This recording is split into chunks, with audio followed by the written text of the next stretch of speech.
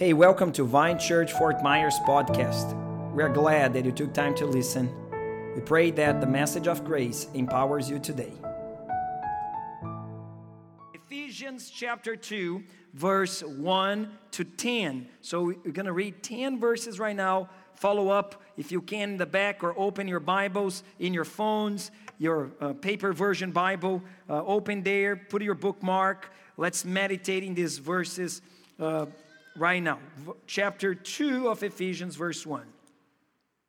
And you were dead in the trespasses and sins in which you once walked, following the course of this world, following the prince of the power of the air, the spirit that is now at work in the sons of disobedience. Verse 3, among whom we all once lived in the passions of our flesh, carrying out the desires of the body and the mind, and were by nature children of wrath, like the rest of mankind. But God, being rich in mercy, because of the great love with which He loved us, even when we were dead in our trespasses, made us alive together with Christ. By grace, you have been saved. And raised us up with Him, and seated us with Him in the heavenly places in Christ Jesus, so that in the coming ages He might show the immeasurable riches of His grace in kindness toward us in Christ Jesus. For by grace you have been saved through faith. And this is not your own doing. It is the gift of God, not a result of works, so that no one may boast. For we are His workmanship, created in Christ Jesus for good works, which God prepared beforehand that we should walk in them. God bless you guys. You guys can go home. Just the reading of this passage, I don't know about you, but it feeds my soul and gives me so much encouragement to know that in Christ I am saved. Oh, through the faith that He Himself gave me as a gift, I could believe and receive this unmerited favor.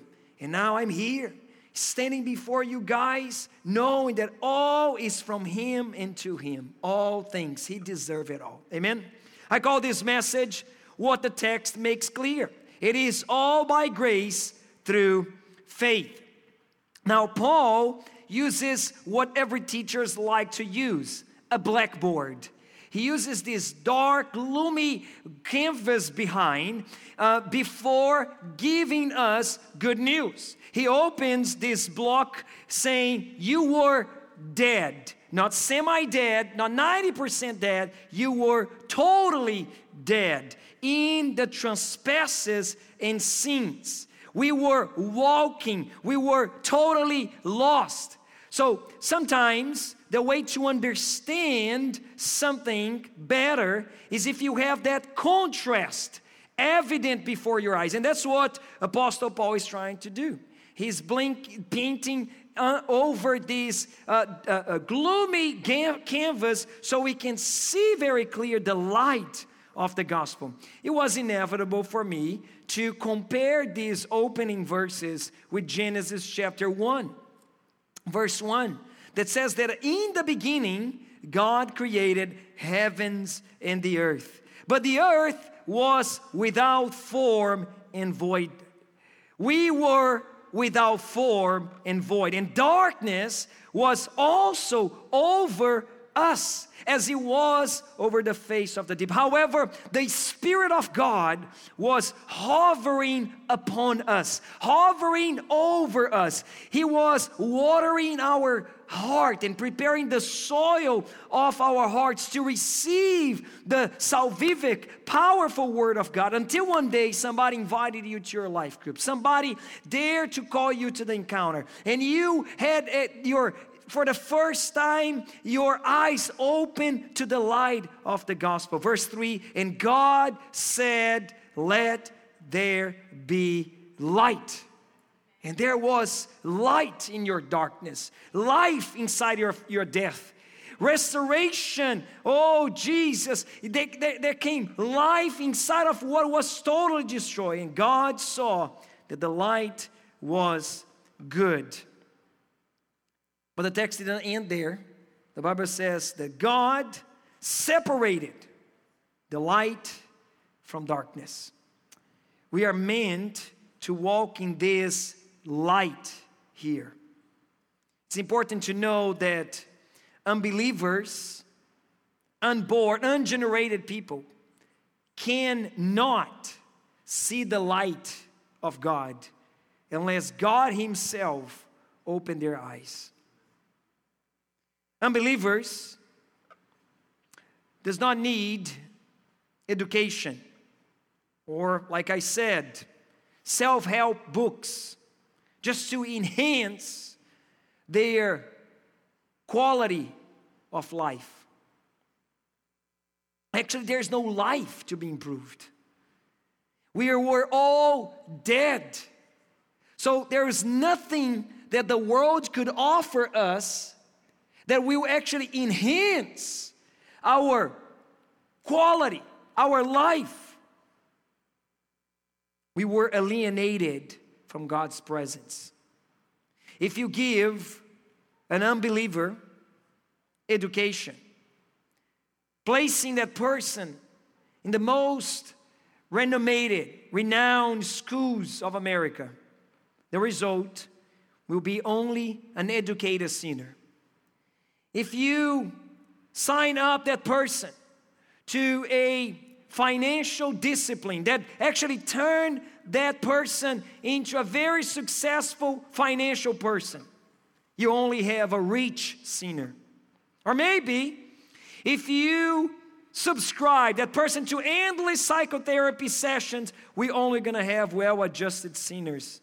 But when a person meets Christ, we have a forgiven sinner. We are all part of that group. Ephesians 2, verse 1 says, we were dead in our trespasses and sins. Trespasses speaks about that violation of a law, violation of a boundary. You willingly cross the line.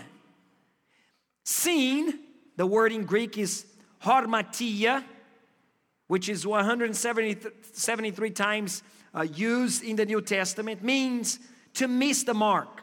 You were running a race and you had even ability in your mind to conclude the race. However, you took a prohibited shortcut, an unlawful path. You got to the end, but because you miss the mark, you are a sinner. We are not sinners just because we committed sin or because we crossed the trespass line. We are sinners because we are connected to the forefather Adam. And because he failed and he was the head of a kind, the head of a race, which you all came from, we are sinners from birth. That's why, like we preached yesterday in the encounter, you don't need to teach a child to be stubborn. You don't need to teach a baby to say the words no or to make a scene. But how hard it is to tame that wild little animal just to say thank you every time he or she receives something. Oh, how hard it is to make that person to say sorry when they make a mistake. Because we all came from total depravity. Which introduces me to some of this doctrine content we're going to find in Ephesians. Now, I need to say this very clear. Christianity have many nuances that are okay among the evangelicals, reformed believers. There are people that do not like as loud music as we like. Others believe that the best way for a pastor to dress is with suit and tie, not as casual as your modern, good-looking pastor is right now. But these are only preferences that we don't need to die for. There are churches that prefer some emphasis than others. However, they are unnegotiable. Doctrines that are worth it to die for. And what are they? Are the doctrines that are life-giving truths. Those life-giving truths that can change eternity of a person, those truths we should never negotiate. They are foundational. They are the core of our belief. Romans chapter 5 verse 12 says, therefore, just as sin came into the world through one man, Adam, and death through sin, and so death is spread to all men because all sinned. To complete the thought, verse 14, yet death reigned from Adam to Moses, even over those whose sin was not like the transgression of Adam, who was a type of the one who was to come. Sin came, sin spread, and sin reigned. This is the theology term for all this total power of sin over mankind is called total depravity. Man will never be able to save himself. It is not a state we can judge people around just based on their apparent immoral or wicked behavior. Because even though a mango tree may not have one single mango in its early stage, eventually one mango will pop up in due season. But that mango tree is still a mango tree even though there's no apparent manifestation of that fruit. Even though sometimes you find kind, educated, to not use the word tame people, this does not make them less sinners. We all need the grace of God. That's why Romans chapter 3 says, what then? Are we Jews any better off? No, not at all. For we have already charged it all, both Jew and Greeks, religious people or pagan, barbarian, immoral people. We all are under sin. It is written, none is righteous. No, not one. No one understands, no one seeks God, for all have turned aside. Together they have become worthless. No one does good, not even one. Paul keeps painting this dark canvas saying, their throat is an open grave. They use their tongues to deceive. The venom of asps is under their lips. Their mouth is full of curses and bitterness. Their feet are swift to shed blood. In their path are ruin, misery. And the way of peace they have not known. There is no fear of God before their eyes. You know that eventually, without Christ, one of those realities that Paul just described here in Romans will come to the surface. So, I was wondering, we were living that kumbaya moment in the world. Did you guys notice this after the COVID-19? We're all loving each other. a beautiful unity in the world. World peace. We know that everything from the world is temporary. And now we are living at the verge of World War III. Isn't that crazy? It's because this is the reality of the world. Without God, without Christ, we should never put a hope in the inherent goodness of man, because there is none there. Without Christ, there is no good in us, no good in mankind.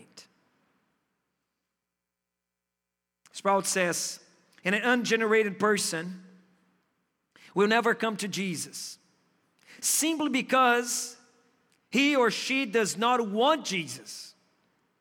In his mind and heart, they are fundamentally at enmity with the things of God. As long as someone is hostile to Christ, he has no affection for the truth. Just look the case of Satan. He keeps saying, Satan knows the truth, but he hates the truth. And we were like that by nature. We were dead in our sin and trespasses. We walked according to the powers of this world and indulged in the lusts of the flesh until the Holy Spirit changed us. Until God gave us His light. Took the heart that was made of stone and gave us a flesh heart. 1 Corinthians 2:14. The natural person does not accept the things of the Spirit of God, for they are folly to him, and he is not able to understand them because they are spiritually discerned. How can we expect an unbeliever, ungenerated person to understand a loving letter from a father to his children when they are not part of the family? Every family has its own language inside. We have our own words that only the members of that family understand. It's not different between us and our Heavenly Father. He wrote us this letter of love. And only us, born again, Spirit-filled, can actually understand. We were like everyone out there, looking for the next vanity of vanities. We were just chasing after the wind. Look what it says, verse 2. In which you once walked, following the course of this world, following the prince of the power of the air, the spirit that now is at work in the sons of disobedience. Among them we all once lived in the passions of our flesh, carrying out the desires of the body and in the mind, and we were by nature children of wrath, like the rest of mankind. We were more than wandering around, like we sang.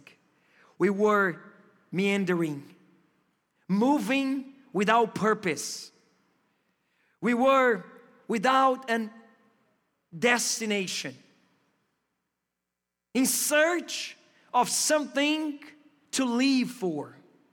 We were looking purpose, but we were like an adrift boat. Ecclesiastes chapter 1 verse 16 paints in a very clear way what that means. He says, I said in my heart, I have acquired great wisdom, surpassing all who were over Jerusalem before me. And my heart has had great experience of wisdom and knowledge. And apply my heart to know wisdom and to know madness and folly. And I perceive that this also is but a striving after wind. That's the condition of people out there, looking for purpose, looking for meaning. Ecclesiastes 2:11, then I consider all that my hands had done, and the toil I had expended in doing it, and behold, all was vanity. The word in Hebrew was havel, which means emptiness. I was holding emptiness. When I thought I grasped something, it was like vapor through my fingers. And I striving after wind. And there was nothing to be gained under the sun. Without Christ, it is only wax in appearance. There is no reality. It's only vapor through the fingers. That's why Paul actually uses this nickname for the devil. He is the prince of the power of the air. It's just like air that you think you have, but you don't have it.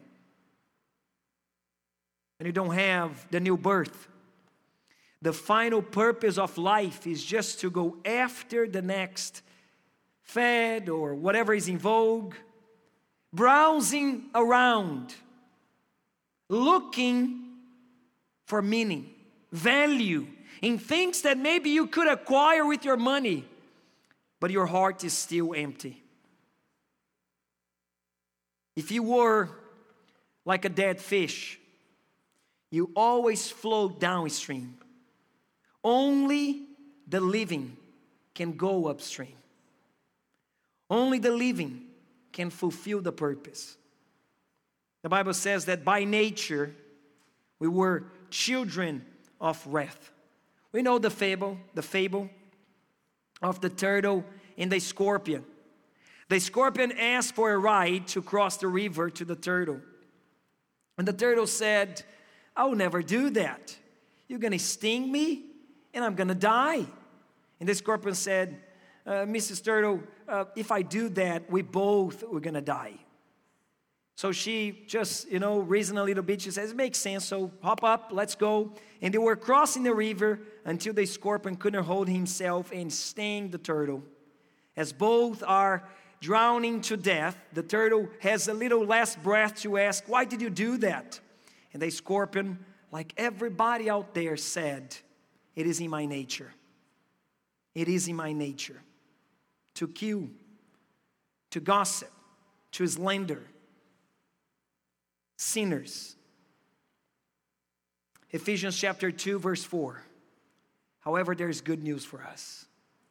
Because verse 4 says, but God. Would you wake up this brother and says, but God? Tell him it's time for good news, my brother. Tell him it's time for good news. Thank God because of these two little words, but God.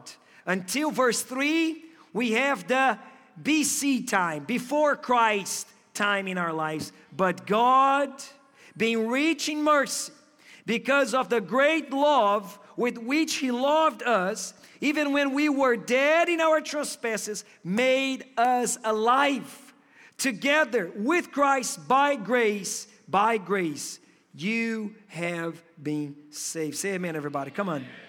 Now finally we have these first beams of light being painted with strong strokes in this black canvas.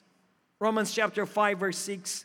While we were still weak, at the right time, Christ died for the ungodly. For one will scarcely die for the righteous person, though perhaps for a good person one would dare even to die. But God shows His love for us, in that while we were still sinners, enemies of God, Christ died for us. Since therefore we have now been justified by His blood, much more shall we be saved by Him from the wrath of God. Yes, Ephesians chapter 2 verse 4 gives us these two sweet, beautiful words: mercy and grace. Mercy and grace. Mercy is to not receive what you deserve. If you are speeding over the speed limit and the officer gives you a warning instead of a fine, my friend, you receive mercy. Come on, somebody. Because you did not receive what you deserve. But grace goes beyond. Grace actually gives us what we do not deserve. If the officer actually sign you a ticket that is unpayable. You don't have funds to pay, but the very officer goes there in the DMV and pay for you, you know you are receiving what you do not deserve. And that is grace. And I know it's very shallow illustration, but God, while we were still sinners, we deserve hell, death, destruction, divorce, brokenness. We deserve depression, madness, insanity. We deserve all that is bad. Verse 4, but God, being rich in mercy. Oh, He has enough mercy for you, my friend. He has mercy for me today. Because of the great love with which He loved us, even when I was unable to do anything, His grace was accredited to my account. And I'm telling you, my friend, this truth I just said, that is worth it to die for. That's what I want to give my life to announce, to sing, to somehow create platforms where this message will be proclaimed. Now, someone is going to wonder, but Pastor, this is not right. Because if God simply forgives with His mercy, or even saved with His grace, God is not being just, righteous. And you are correct in this reasoning. Because if God is just and righteous, He must punish sin. And you know that in the cross, mercy and justice hugged each other. In the cross, we have grace with a channel to reach out to us. That's why every time we read the word mercy and grace, we should remember about the justice satisfied, the wrath of God over Christ Jesus to not come upon us. When we hear mercy and grace, it is not grounded in sentiment or some sort of preference. It is grounded in sacrifice. Ephesians 2:6, He raised us with Him and seated us with Him in the heavenly places, so that in the coming ages He might show the immeasurable riches of His grace in kindness toward us in Christ Jesus. Oh my goodness, 2 verses, so many in Christ expressions. 169 times in Paul's letter. Just in Ephesians, about 33 times we're going to have this expression coming back over and over again. We were in the valley of darkness, unable to see a thing, hurting each other, demanding things from people that we could not even give to ourselves. But God, in His mercy and grace, transfer us to the mountain of His Son, Christ Jesus. Ephesians 1:3, we were transferred to the place to be blessed. Blessed be the God and Father of our Lord Jesus Christ, who has blessed us in Christ with every spiritual blessing in the heavenly places. In that place, we have the power to overcome. We have the privileged position of victory. We see it all now. Ephesians 1:20, that He worked in Christ when He raised Him from the dead and seated Him at the right hand in the heavenly places, far above every rule, authority, power, and dominion. Even the prince of the power of the air is under our feet, above every name that is named, not only in this age, but also in the one to come. So it is not too much to dare to aim to be a church of overcomers. This is not a slogan.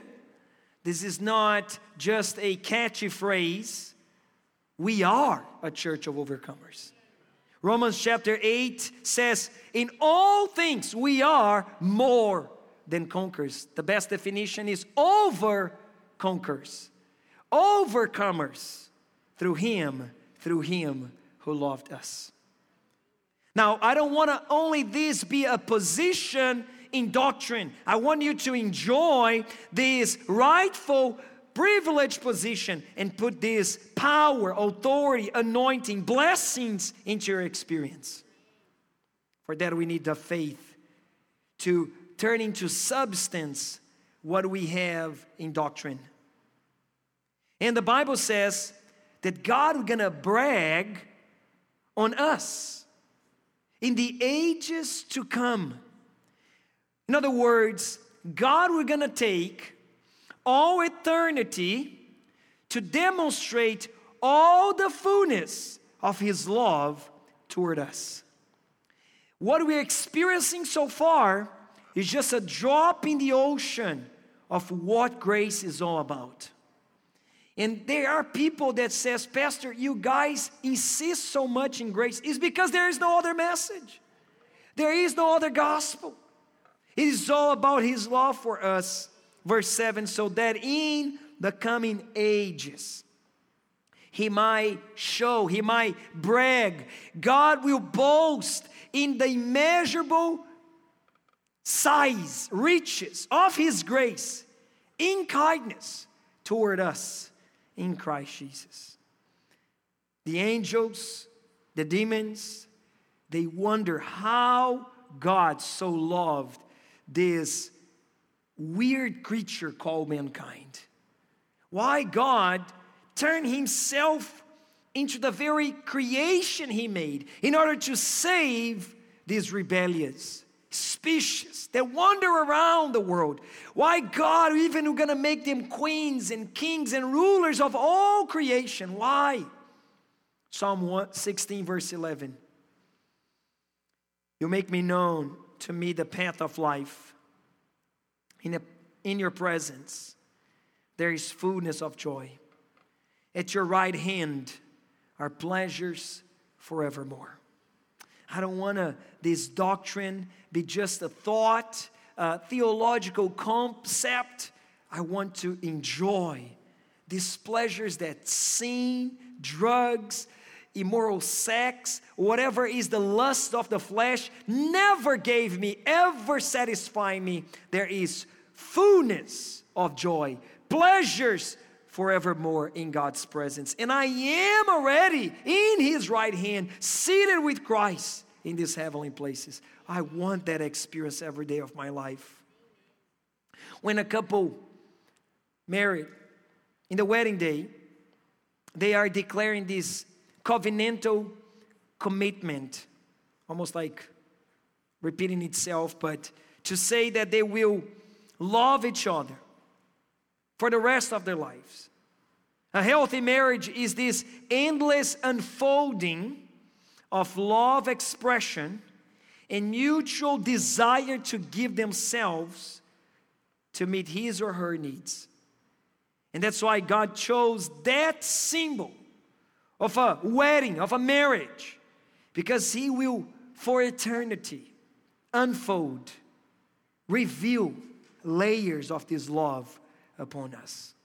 And again, I'm telling you, this is foundational doctrine. This message I just shared with you guys are essential for everything else we do in this church. It doesn't matter if your preferences is about music, is about your political party. We will not negotiate this message. This is why we gather together. This is the bedrock of everything else we do in this church. Verse 8. For by grace you have been saved through faith. And this is not your own doing. It is a gift of God. Not a result of works, so that no one may boast. You know why heaven will be so enjoyable and so amazing? It's because nobody in heaven will brag about anything. We're all sinners. We're all lost. And without God's mercy and grace, we will never achieve. Heaven is going to be such an amazing place because there will have no boasting. Let me be honest with you guys. Church should be a glimpse, should be a foretaste of heaven. No one is here because of your own. We only made it because He drawn us close to Him. We did not achieve. We all had received. Come on, somebody. Actually, Paul, in one of his moments of honesty, trying to show that he could brag about his pedigree, he says in Philippians chapter 3, verse 7, whatever gain I had, I counted as loss for the sake of Christ. Indeed, I count everything as loss because of the surpassing worth of knowing Christ Jesus my Lord. For His sake, I have suffered the loss of all things and count them as rubbish, manure, in order that I may gain Christ. I only want to be found in Him, not having a righteousness of my own that comes from the law, but that which comes through faith in Christ. The righteousness from God that depends on faith. Let us always stand up right now. This week, I don't know if this happens with you, it probably happens. You are listening to something online, maybe you're watching that YouTube video, and there is this weird, random videos suggestions. And there was this weird person, I will say creature because he was something else, almost like a Pokemon or something, like it wasn't human. The guy had all the rainbow colors in his hair. His tooth was all taken by, metal tooth or like totally strange. Okay, it could be just a style. I couldn't resist myself, so I clicked in the video and he was a rapper, cussing from beginning to the end and bragging about his guns and his sexual immorality all over the song. And then I noticed it was more than 5 million views in his video. And I started to research about this guy, and I said, he got so many music awards for that kind of, I don't know what that is. So strange. Immediately my heart, very subtle, very creeping, start to have that little tiny boasting come inside. I will never be so bad like this weird dude. And then I realized why the Holy Spirit arranged sovereignly that video to be in my YouTube list. It wasn't the algorithm of Google. It was the Holy Spirit portraying a mirror before me to remind me, without Jesus, where I will be. Without Christ, where you will be. What you will be.